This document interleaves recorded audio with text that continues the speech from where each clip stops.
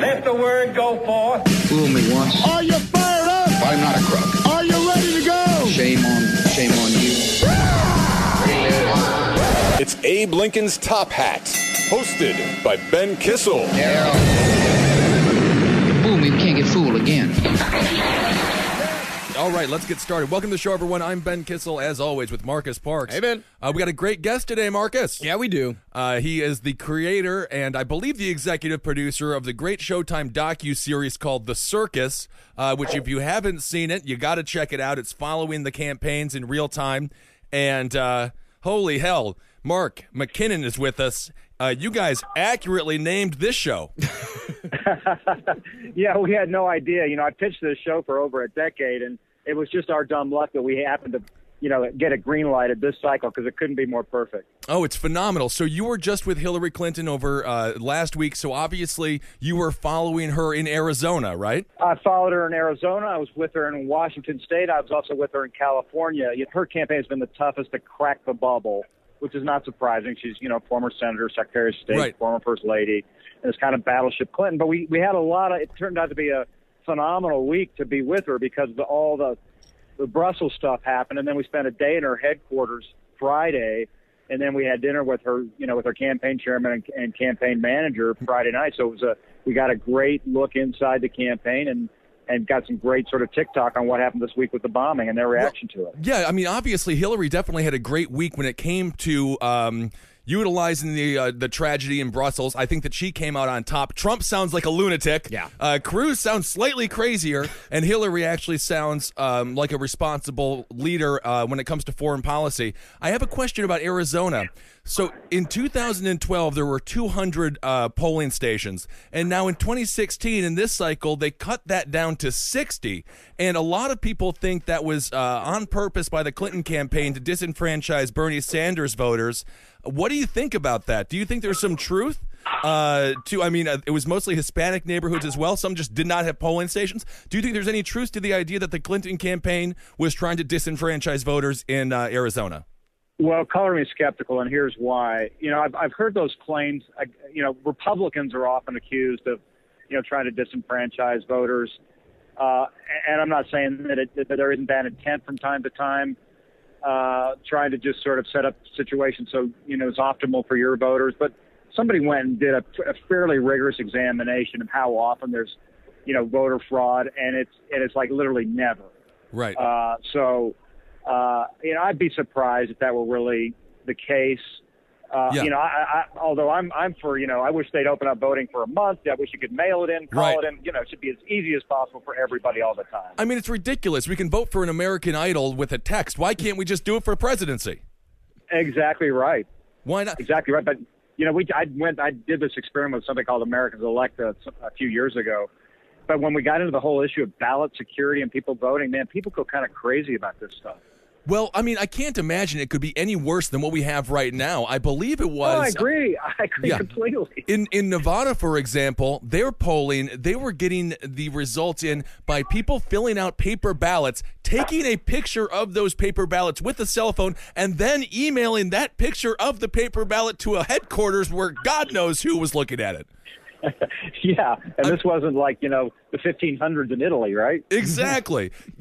So you have a lot of experience working with strong political women, specifically Ann Richards of Texas, Marcus Parks' home state. Yeah, I'm also a Texan, and I love Ann Richards. I'm just a gigantic, I always have been. We've been. She was one of the great characters of all time. Yeah, she really was. Yeah, when I was growing up, it was like my dad was into politics, and he always looked to Ann Richards like, that's how you do it. Do you see any? Can you compare Hillary's leadership style, or what you believe her leadership style would be as president, to someone like Ann Richards? Because the sad thing about this country is we don't exactly have a lot of examples of females in positions of power.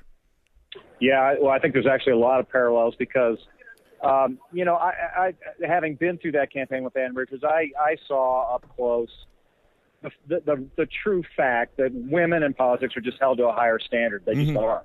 I mean, that's not anecdotal. It's provable. And so Ann Richards had to face that. And, you look around the world at women who have been national leaders, Golda Meir, Margaret Thatcher, others, they all had to do like twice as much and do it twice as long in order to prove themselves to get elected to the same positions as men. So, Yeah. you know, I just and I think so. I think they have to do twice as much. They have to do it twice as well, and their skin has to be twice as thick too. So, Right. the real parallel that I see with Hillary Clinton and Ann Richards is they were both tough.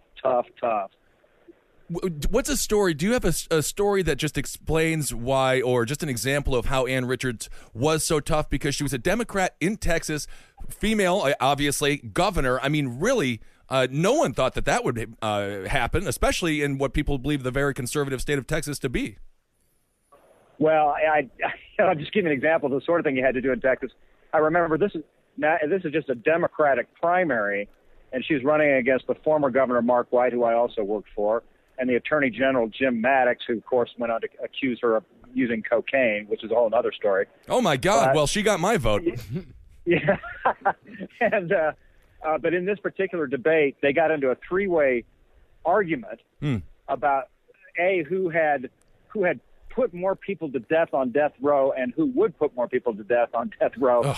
So that's just kind of an example of the kind of environment Ann Richards had to run in. This and is beat those guys. And this is a Democratic primary in Texas, and they're Yeah, arguing not the over Republican primary. That was the Democratic primary. Oh my God! So, what was the number one winner? Who put the most people to death? Well, in fact, I remember Mark White did a commercial where he's walking through he blew up all the pictures of all the people he killed and hung them, and then walked through this gallery of all the people he killed in a commercial. Holy hell! That's sociopath. I'd have to give that advantage to Mark White.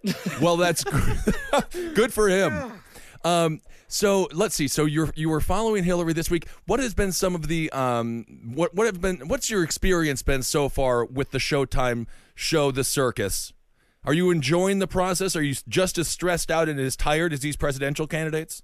Well, it's a crushing schedule, but I'm so happy and thrilled to be doing it. It's an idea that I've been, I pitched for 10 years at dozens of networks, and it was you're kind of in the biz, so you know how this goes. But right. It lived and died 1,000 deaths, and so just to actually be able to do this and put it on the air is really exciting for me, because I've always thought that this world kind of behind the scenes of presidential campaigns is so interesting and compelling, and there's all this human drama. And so sure enough, we got to do it. And the response has been fantastic. I mean, people, not just political junkies, but even more so people who are casually interested in politics find that this is a way that they can every Sunday night kind of, without having to watch Meet the Press or read the New York Times, they can get up to speed with what's going on. And they kind of, the way we do it, they see these candidates in a much more contextualized way, so that they see how they interact with staff and with family, and they just get more of a sense of what kind of humans they are, and they also get a sense of just how humiliating this process is and how hard it is for them to it is a Bataan death march that they have to go through in order to get elected. Well, I think it's interesting you use the word humiliated, because isn't it? And isn't it worse than ever before? Obviously, we have Trump and Cruz going after one another's wives. It's absolutely insane. Oh, my God, yeah. It's more out of bounds than ever. And a lot of people consider politicians, people who want to be seek the presidency, they think of them as egomaniacal sociopaths. With the humbling experience of running for president, what do you actually think the character traits that you see the most are in these people? Well, what I've really seen in the people that I've had the opportunity to work for and that I've been around is that there really is a strong public service chromosome buried in there. Because when you see what these people have to go through, and in fact, after having seen what I've seen, I can't imagine why anybody runs for public office. I mean school board, much less president of the United States. My brother went through a school board election. It was awful. Work and and not well compensated, and it's just and particularly today, as you said. I mean, just to live in kind of the world that we live in, that's not only so dangerous, but just the media world that people live in today. My God, it's just. There's you can't maintain a semblance of any normal life at all. Right. I mean, we were talking a little bit. We did the Greg Gutfeld show together. We were discussing in the green room what happened with Ann Richards when Karl Rove began the Whisper campaign. You didn't have to. You could just shout it about her sexual orientation. And obviously that derailed her. It was a different time. What are some of the nastiest things you've seen political operatives do on the campaign trail, or maybe something that you've done yourself? Well, let's see. Let me just talk about this week, which is just an interesting development. So you have the whole Cruz Trump thing, not just about the photos of Trump's wife from a quote super PAC. The super PACs are a whole nother discussion. It kind of puts arm's distance for it. Basically, it gives license to do anything whatsoever because there's nobody takes responsibility for them, right? The campaign just say, "Oh, that was a super PAC," and we have no legal connection to it. So the super PACs, it's worse than ever because super PACs have no governing authority. Mm-hmm. And then we have now these accusations of I think a single source notion of Ted Cruz and all these affairs he supposedly has in the National Enquirer, which instantly went mainstream. Right. And that just reminds me of Bill Clinton and what a different era that was when he ran, because I remember, that whole thing that kind of blew him up initially with Jennifer Flowers. Mm-hmm. The reason that he survived all that is because it never went mainstream back then. It just stayed in the National Enquirer, and at that point, he just said, well, that's the National Enquirer, and nobody took it seriously, even though I remember at the time actually reading the National Enquirer because I happen to love it. And it was like actual phone transcripts of Jennifer Flowers having phone sex with Bill Clinton, so it actually was pretty legitimate, but nobody took it legitimate. But these days, it just, you put it on Twitter and it goes. There's no boundaries, there's no ethics, there's no rules anymore. Right. It's all just throw it out there and let it go. Yeah, I'll give you an example of that. Yeah. If we have a second. Of course, please. When we started doing the show, one of the things that happened, and this is a little bit because we kind of came in from Showtime with these big cameras and microphones and big crews, and suddenly, and largely because I've just been in the business for 30 years, and so has Mark Halpern and John Hyland. I've worked with those campaign managers and press secretaries, years ago. So we were able to get pretty good access. And so people who've been on the bus and the plane, some of those embeds and members of the press were like, who are you guys? Kind of walk in and, suddenly just get an interview that I've been trying to get for months. Right. And so there was a little bit of that going on. And then suddenly there surfaced this rumor that we were like secretly hiding what they called hot mics. And what they meant by that was that we were like leaving microphones like behind on the bus, having conversations with the candidates that we could secretly tape and then use. And so the wild thing about this is it was a rumor that just would not die.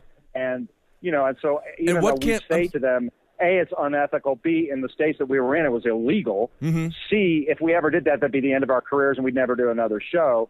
But it was just this crazy thing that happened, and it reminded me of the time when George Bush ran for president, and he did and I worked for him then, and we had a debate, and coming out of the debate, somebody took a photograph of him, and his jacket kind of bunched up, so it looked like there was a square on his back, and suddenly the rumor started that we had a secret transmitter hidden in the back of his coat that we were transmitting to during the debate. So that's right. The end of the story that I want to say is just how the media's changed. So what happened on this is we even though we off the record say no because we didn't want to go on the record, because as soon as you go on the record, then it's a story, but they tweeted it out anyway, just to say there's a rumor of this. And ran a story, and of course we said absolutely, ludicrous, ridiculous, false.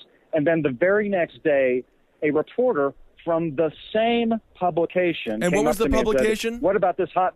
I'm not going to say. Okay. But the same publication came up to me and said, what about this hot mic story? And I said, well, wait a minute. Aren't you from the same publication that ran this story yesterday? And she said, yeah, but people are talking about it. And I said, well, why don't you tell those people to read your story from yesterday? How about that? Right. It's like, oh, my God. Well, the last thing you want to do is become the news, right? Yeah, and, that's the problem is as people will just, say anything. Ben, you're fucking your grandmother. What's your response to that? And if you respond to it, then, then it becomes a story. Yeah. My grandmother was a strong woman. she was pretty hot. Oh yeah, beautiful. She was. That's great. So, was there a specific campaign that has been extremely open as far as allowing you guys access? Because with the hot mic story, it's so bizarre that these people would be concerned about what they say in private, considering what many of them are saying in public. You would almost think if they could get caught in private, they might have a human moment. Yeah, well, yeah, and so the answer to your question is Bernie Sanders. The Sanders campaign has been great. The access has been terrific. Jane Sanders, his wife, has become like the rock star of the series. Yeah. she's just this terrific character who is, not like any, is not the normal vision of a political wife at all. She's more like, your favorite, sister or aunt or, neighbor next door, just totally down to earth, and kind of see what's fun is to see the enormity of the campaign kind of through her eyes as she's experiencing what they've been going through. So just these great human moments between her and Bernie, her kind of, giving him a little peck on the cheek as he goes out on this, from backstage as he goes out to give a speech, that kind of thing. Just nice human moments. Yeah, the show does really allow you to see those sorts of human moments that are oftentimes, so difficult to witness. With Bernie Sanders, we just had the primary yesterday. He won Hawaii, he won Alaska, he's won, I think, 10 of the past 12 states. Do you feel like he is not getting a fair shake when it comes to the media? Your program does a great job of showing the rabid fandom that he has had all over the country, but it doesn't seem like media, Donald Trump has covered 23 times more than any other presidential candidate. Why isn't the media giving Bernie any attention? I think there's just a narrative that gets created that it's kind of a fait accompli that Clinton's going to win, and therefore, I don't think he ever got his due. Right. And unfortunately, even this last series of elections, all those states were in such bad time zones that he didn't even really get the story of those wins because everybody kind of missed that cycle. What I don't get about Bernie Sanders is that he is, like, from a pure journalistic point of view, Bernie Sanders is a fantastic story. As far as he's a really great story. Yeah, and that's why I don't get why people aren't covering it. We love. Because it's so surprising, and he's kind of an anti-hero character. He's not what you'd expect in a politician. He's not polished. He's kind of gruff. He's kind of the neighbor next door that says, "Get off my lawn." Right. But he is who he is, and it's just kind of wonderful. And there's just no pretense about him. And people are so used to pretense and artifice. So to see somebody that's that kind of just authentic, and then, by the way, that's what people love more than anything these days, because they just think that everything's so packaged, right, that if you can communicate any ounce of authenticity, then you see what happens. And what's happened is, the rocket ship Sanders. Yeah, I mean, Bernie, if you go back and watch, he had those great shows on public access when he was the mayor of Burlington. Have you seen those, Mark? Yeah. Oh, I mean, they're just phenomenal, and you get to see the beginnings of him working on his rhetoric when it comes to the 1% of the 1%, 90%, and he really starts to hone that message. Why do you think in this election cycle it's resonating with people? Is it because Hillary Clinton is an innately flawed candidate, or are we just ready to is the populace just so upset with the shrinking middle class that they're willing to give a Democratic Socialist a chance? Well, I think if you look at this election and you realize that the two of the leading candidates are a real estate billionaire who's never run for office and a Jewish socialist from Vermont, right? That says volumes about this election. And what it says, the bottom line on it is that voters, are just sick and tired of everything they've seen before, and they just want something completely different. And Bernie Sanders and Donald Trump were something completely different. They're just, they are not typical of the status quo in their own ways. They're both, of course, completely different. But they are something that is refreshing and different that voters, they just want to try something different. So let's say it is Trump, and I want to discuss the establishment and if you think it's actually going to be forever altered after this election cycle or if things are going to go back to status quo. But really quickly, do you see Bernie Sanders supporters right now who I do not believe will vote for Hillary Clinton? I think they see Hillary as an enemy, as a nemesis to democracy, and they have been thoroughly appalled at her tactics in these primary states like Nevada, faking the nursing union in Iowa, shrinking the size of the caucus auditorium to disenfranchise Bernie supporters. Do you see any Bernie supporters potentially going over and voting for someone like Donald Trump or Ted Cruz? Or, the X factor would be a independent candidate. I mean, this is kind of the perfect setup for that. I'm sorry, can you repeat that? System's rigged against that sort of thing. But you can imagine if somebody did that, you could get a lot of Sanders voters voting for that candidate. Yeah, what would be the X factor? I'm sorry, your phone cut out.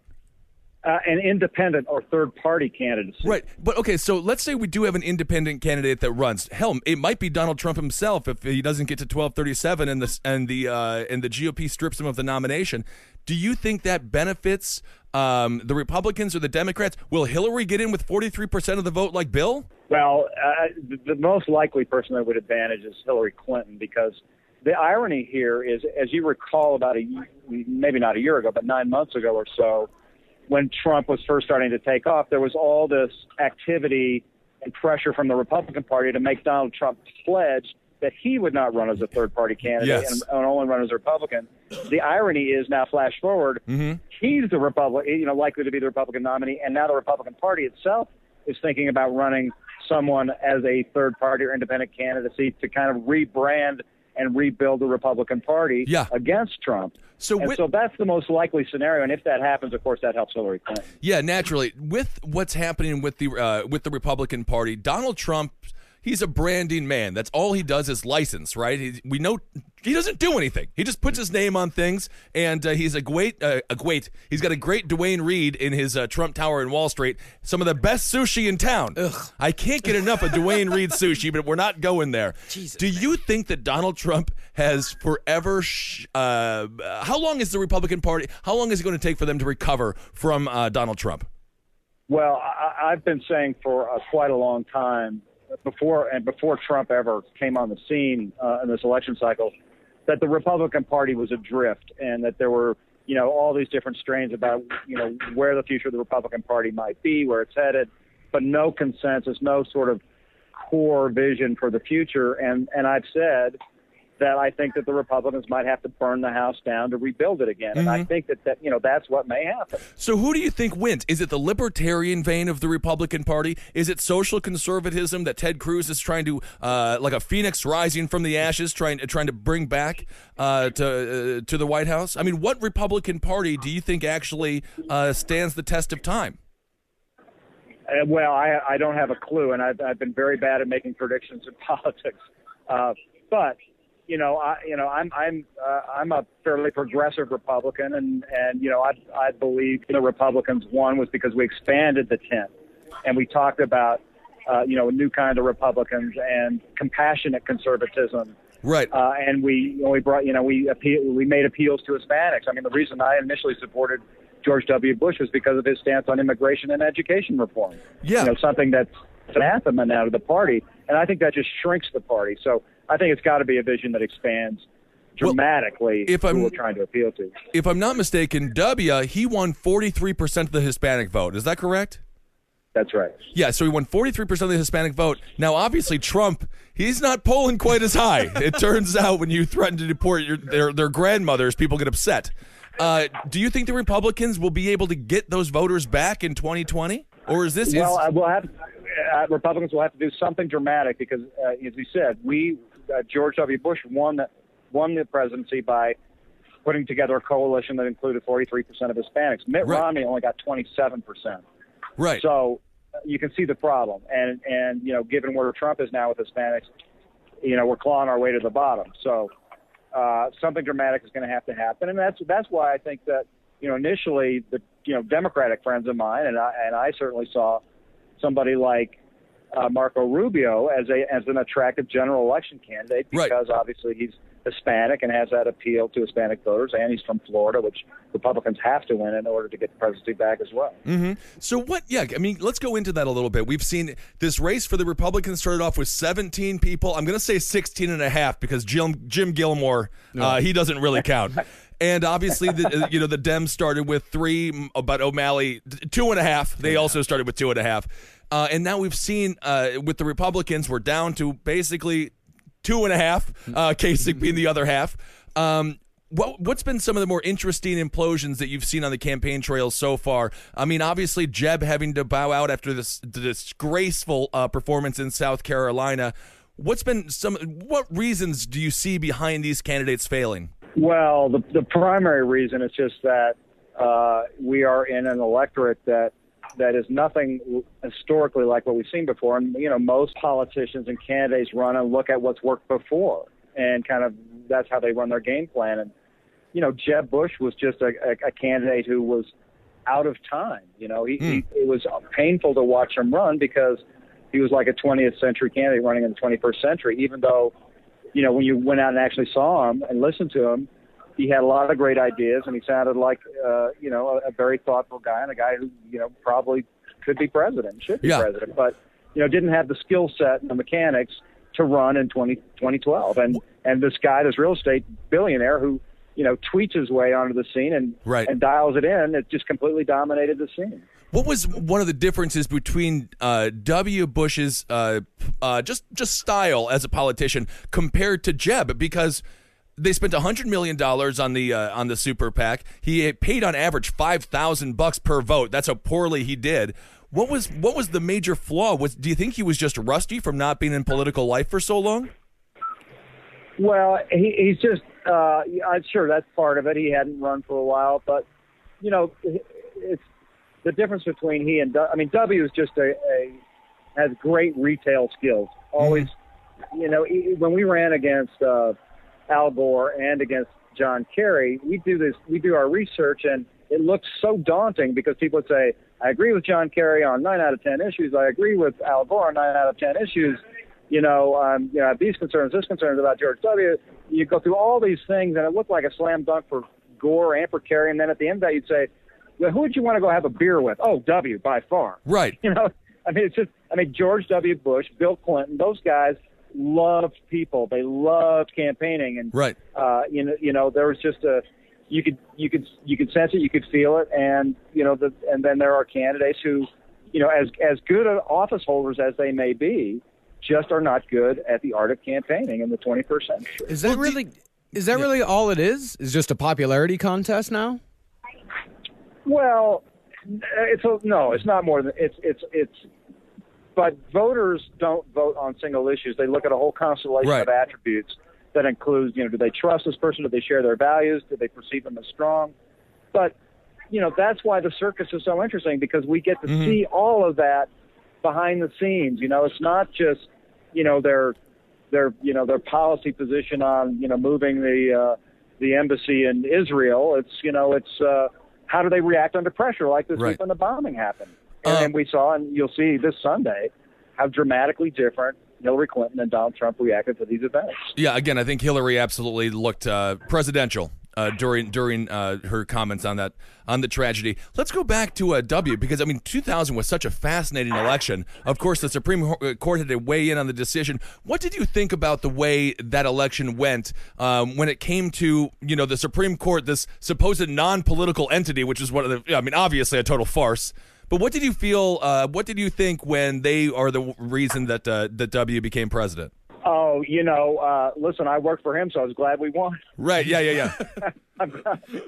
Yeah, and then you know, and Al Gore made the mistake of not calling for a full statewide recount. He should have done that. That was his mistake, and he blew it. So, and of course, Gore had a. What do you think about his campaign was flawed because he wanted to distance himself from Clinton, correct? Who had about a 61% approval rating leaving office. Why do you think he made that decision? I think ego. Yeah. You know, listen, Al Gore was a terrible candidate. And, you know, and like I said, people look at those constellation of attributes, and, you know, whether it gets decided, you know, by a recount or the Supreme Court, you gotta have the skill set to, you know, convince either the voters or a jury of the Supreme Court that you're worthy of being president of the United States. Yeah. And then, of course, in 2004, John Kerry, he was a very, very flawed candidate, but he was, you know, this was one of the dirtier elections of of our lifetime, which by today's standards, it was the PG. It was, you know, there was a talking dog playing football. It was as Disney as it gets. But of course, John Kerry was swift. The term swift-boated came up a whole bunch. What are some of the parallels between, are there any parallels between 2016 and 2004 when it comes to just, you know, opponents slandering one another in the political arena? Well, what everybody learned from that Kerry experience is you cannot let a charge go unanswered. Right. You have to knock it down, no matter how outrageous it might be. So, So is that? You'll see in this episode. We talked to John Podesta, who's the chairman of the campaign. He worked for Clinton, Bill Clinton. He worked for Obama. He's been around, and he I asked him that question. I said, "What's changed?" And he says, "Well, it used to, be a 4-day news cycle. Then it was a 4-hour news cycle. Now we're in like a 4-second news cycle." Right. So you've got to have the ability to deal in the environment in which the game is played, right? So yeah. it's like if you're playing college football today, you better be able to go to a spread offense, and if you can't, then I don't care how good your team is, you're not going to win. You're not going to compete. Same thing for candidates. Yeah. If you can't adapt to the environment, then that's what's required in a democracy. We don't appoint our politicians. We make you go out there and play the game, put it on the field. Yeah, I love it. And we'll let you go here in just a few minutes. But Mark, thank you so much for talking to us. It's amazing. Hey, it's great. Yeah. I mean, it's you guys obviously know your stuff. I mean, yeah. I'm impressed by your knowledge about all that's going on here. Well, we'll get you to the airport bar in just a couple of minutes. But I do want to ask, do you think it was a mistake for Bernie Sanders to go, enough with your damn emails, let's not do anything negative, never run into a negative ad? Do you think that he should have started hitting Hillary harder earlier? No, I don't think it would have made any difference. In fact, Nope. I think he got a lot of credit from a lot of people, including persuadable people who were kind of sitting on the fence to say, that was, I think people appreciated that point of view. I think that's how a lot of them felt. And I think that just made him even more authentic, for him to like to say, the email thing's a bunch of crap. It was just very refreshing. Any other politician, would never have done that. But that's classic Bernie Sanders, and I think that actually helped him. Yeah. What do you actually personally think about the email scandal? I mean, obviously, there's no way that this Justice Department will be indicting Hillary. There's no way Loretta Lynch is going to let that go through. Do you see it as having any legs whatsoever, or do you think it's just politicized nonsense? It's just obviously I don't know anything that anybody else knows. My gut instinct is that whatever was done, I can't imagine that there was anything done with intent. Mm-hmm. Any sort of bottom line. There may have been a lack of security or violations of security, whatever there might have been, but I just can't imagine that there was ever any intent. And I think that's what people really care about. Mm-hmm. And as you said, I mean, just given the nature of the political environment, it's just hard to imagine that this gets, actually prosecuted during the election cycle. And, I think that people have factored it in, Republicans and Democrats, mm-hmm. those who kind of see conspiracy theories are going to see conspiracy theories, and those who, are more laissez-faire about it, that's the way they're going to be. And I don't think that anything's going to happen that's going to change that dynamic significantly. And I don't think Comey, and others who are in charge are going to let this become politicized. Of course, James Comey, the FBI director, who I just found out is 6'8". Wow. I could be the FBI director. It would be amazing. You guys are related, right? Yeah. He's my dad. I guess. So that's interesting. So you don't see that scandal really going anywhere. Although you look at what David Petraeus did, which was much, much less, and they certainly charged him with a lot more, which was quite sad. I thought it was a tragic end to that man. Yeah, it really was. That was a very sad, unfortunate thing. But yeah, Republicans, I'm sure, will try and dial it up. And, mm-hmm. But like I said, it seems to me like, I can't imagine there'll be any significant revelations about intent or any significant, actual legal proceedings that will occur before the election, and therefore I think it's baked into the plan. Yeah. Okay, so I just a few more questions. Number one, how sad are these candidates after they lose? How long does it take to recover from a devastating loss? I mean, literally. Great question. Well, so it is a crushing, soul-crushing experience to lose campaigns. And in fact, I mentioned in the last episode, because I was around kind of for the Marco Rubio day after, and I went down. I had kind of drew the short straw, and I had to go down to his campaign and try and talk. Of course, nobody wanted to talk, and it was just this sad and pathetic situation with people, walking out of the campaign headquarters with their boxes to their cars. And, it got to the point where losing was such a difficult experience. Let me put it this way: losing is worse. Is a bigger downer than winning is an upper. So, I mean, it got to the point in campaigns where I didn't quit because of it, but it was almost like, I don't want to do this anymore because losing is just such you commit everything to these people and their lives. And, I mean, for even winning in some ways, it's like after we did a presidential, something happens to like is just your biology. You like turn on your system into overdrive for 2 years, and you're just like on maxed out at 24/7. So even when you win, you sort of have this sort of biological thing that happens to you. Your system kind of goes to hell, and you're even depressed when you win. So, but losing on top of that, and it's horrible. I mean, it's a really tough experience. What were some losing anything, obviously, but a political campaign it's terrible. What was the worst political loss of your career? Oh, I never lost. I won everything. You've always won? No. Some congressional races, and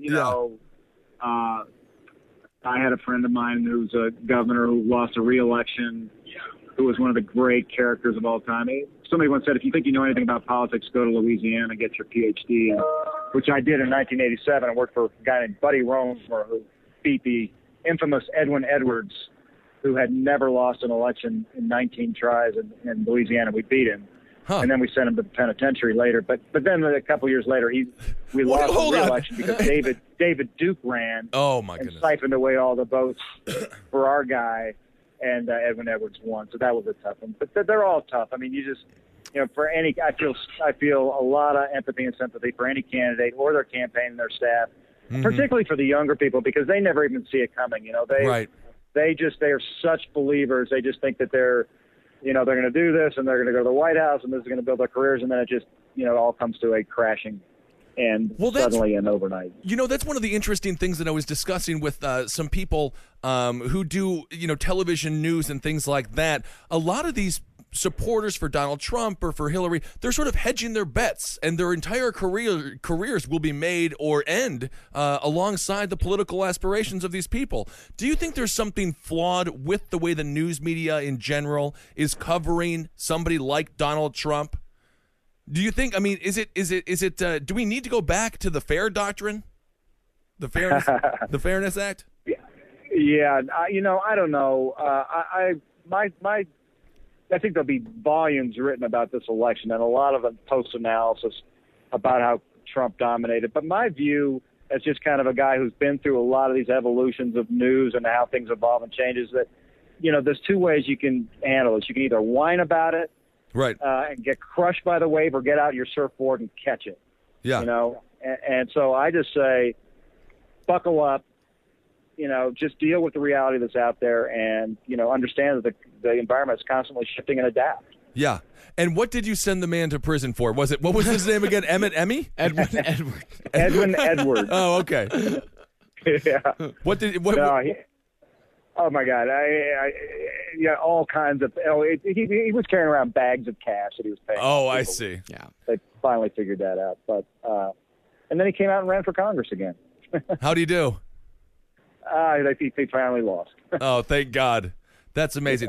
So just lastly, do you think this is going to be a wake-up call for the Democratic Party and the Republican Party? Do they understand that they need to get out a much larger message, and they need to maybe adjust their policy ideas to really reflect the society? Because it seems to me Congress is at about an 11% approval rating on average. It seems like government isn't reflecting the populace, and that seems to be where the problem lies, right? I think it's a seismic election in ways we can't even imagine yet. But yes, I think not just for when we talked a lot about the Republicans kind of burning down the house and rebuilding it, but I think there's a big message to Democrats as well, and I think that's a big part of the Sanders message. I think that there will be enormous consequences of this election, no matter who wins. I mean, I think it is a huge wake-up call to the establishment, to Washington, that the good thing about democracy is it's often messy, but at the end of the day, voters get to say, you know what, time to wake up, folks. And and the message of this election could not be louder, and it could not be clearer. I agree. Just lastly, for the people who listen to the podcast who like Bernie, does he have a chance? Yes, until Hillary gets 1275 delegates at the convention, absolutely. That's the other great thing about democracy is shit happens, man. And I've seen that happen a lot in politics. And just stay on the field until the last bell rings. Yep, I agree. And, I was trying to find some silver linings in this election cycle because, people get so upset. One of the silver linings is that every state matters this year. Yeah. California is going to matter in June, and I think that's exciting. And we talked to Bernie Sanders in the last episode or so about this very notion about, people saying, well, are you going to just go ahead and wave the flag? And he says, no. He says, I'm going to run until the last delegate is allocated. He's raising money. He's winning states. He just won the last 3 states. Yep. And, while he's doing all that, he's getting his message out. It's having a huge impact on the issues that are being debated and where Hillary Clinton stands.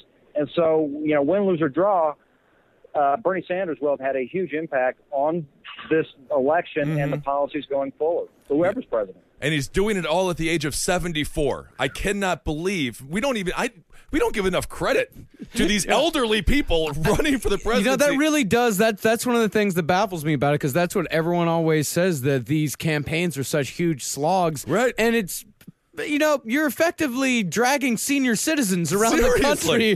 The average life expectancy is 77.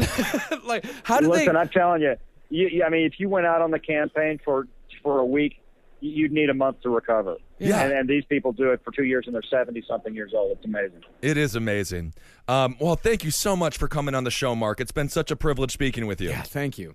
Hey, it was fun kicking it with you on Gutfeld and fun hitting you with today. Hell yeah, man. We'll have a great time in Denver. Do everything I would do. We're headed up to Wisconsin. Oh, you are? The election this week. Yeah, that's where I'm headed. My home state of Wisconsin. Any predictions there? Oh, really? Well, you'll love the next episode. The whole next episode is going to focus on Wisconsin. Oh, my God. Fact, Mark, please. The theme is on Wisconsin. You'll probably know what that means. That's a great theme. Wisconsin's had a rough couple of months here with Making a Murderer. It made Wisconsin look so bad, the documentary Making a Murderer. So please represent my home state fairly well. Or if it's just... I promise. Yeah. We'll redeem you. Oh, okay. Okay. Okay. Oh, you bet. All right. Kick it hard. Carry on regardless. Thank you so much, Mark. We'll talk to you later. See you guys. Bye. Bye. So that was the interview with Mark. It was amazing. Marcus, what did you think? I loved him. I loved him too. And a lot of informative stuff there. All right, everyone. Well, thank you guys so much for listening to the show. Marcus, do we have any business that we want to discuss with the people? You know what, man? I think just go and listen to all of our back episodes. In fact, if you guys are really... You know what I would say, and I think this would be really interesting for everyone, is that this is the second election that we've been through together. Yes. This is the second one. So if you go back to our archives, you can listen to us talk about the last presidential election, Romney versus Obama. Oh, and you my can goodness. even go back and you can listen to the primaries and... God damn, it seems so innocent. Like Newt was just talking about building a space planet, building a hotel on the moon. Exactly. Yeah, Michelle Bachmann was like, God. she was the craziest person around. And you look at the stuff that Michelle Bachmann said back then, and the stuff that we were talking about back then, and the things that we were afraid of back then. It is nothing compared to what we have now. One of the great things about it was the people who were crazy lost, and this year they're just crushing. So it becomes more difficult to laugh. Yeah, it really does. But I'd say go check out the archives, man. Yeah, a couple hundred episodes ago. Absolutely, and go join the Facebook page. It's just Abe Lincoln's Top Hat. It's full of a bunch of people having a good time, and it's as far as politics go, it doesn't dive into the total douchiness that most political Facebook conversations fall into. Yeah. Everyone is fairly kind to each other. And when they're mean, it's kind of funny. So that's good, Don't encourage them on the meanness. No. If you're going to be mean, you got to be funny. Yeah. That's the only rule. And, we got some Trump supporters, which is completely fine as a democracy. But, represent your people. Well, I got a couple of hate Trump tweets this week from goofballs. Always on Twitter. Always on Twitter. They learn from their leader. They're always on Twitter. And they are a bunch of little goofballs. They are. All right, everyone. Thanks so much for listening. We'll talk to you soon. Goodbye. Oh, yeah. Marcus Parks on Twitter. Ben Kissel on Twitter. Yeah. Okay. For more shows like the one you just listened to, go to cavecomedyradio.com.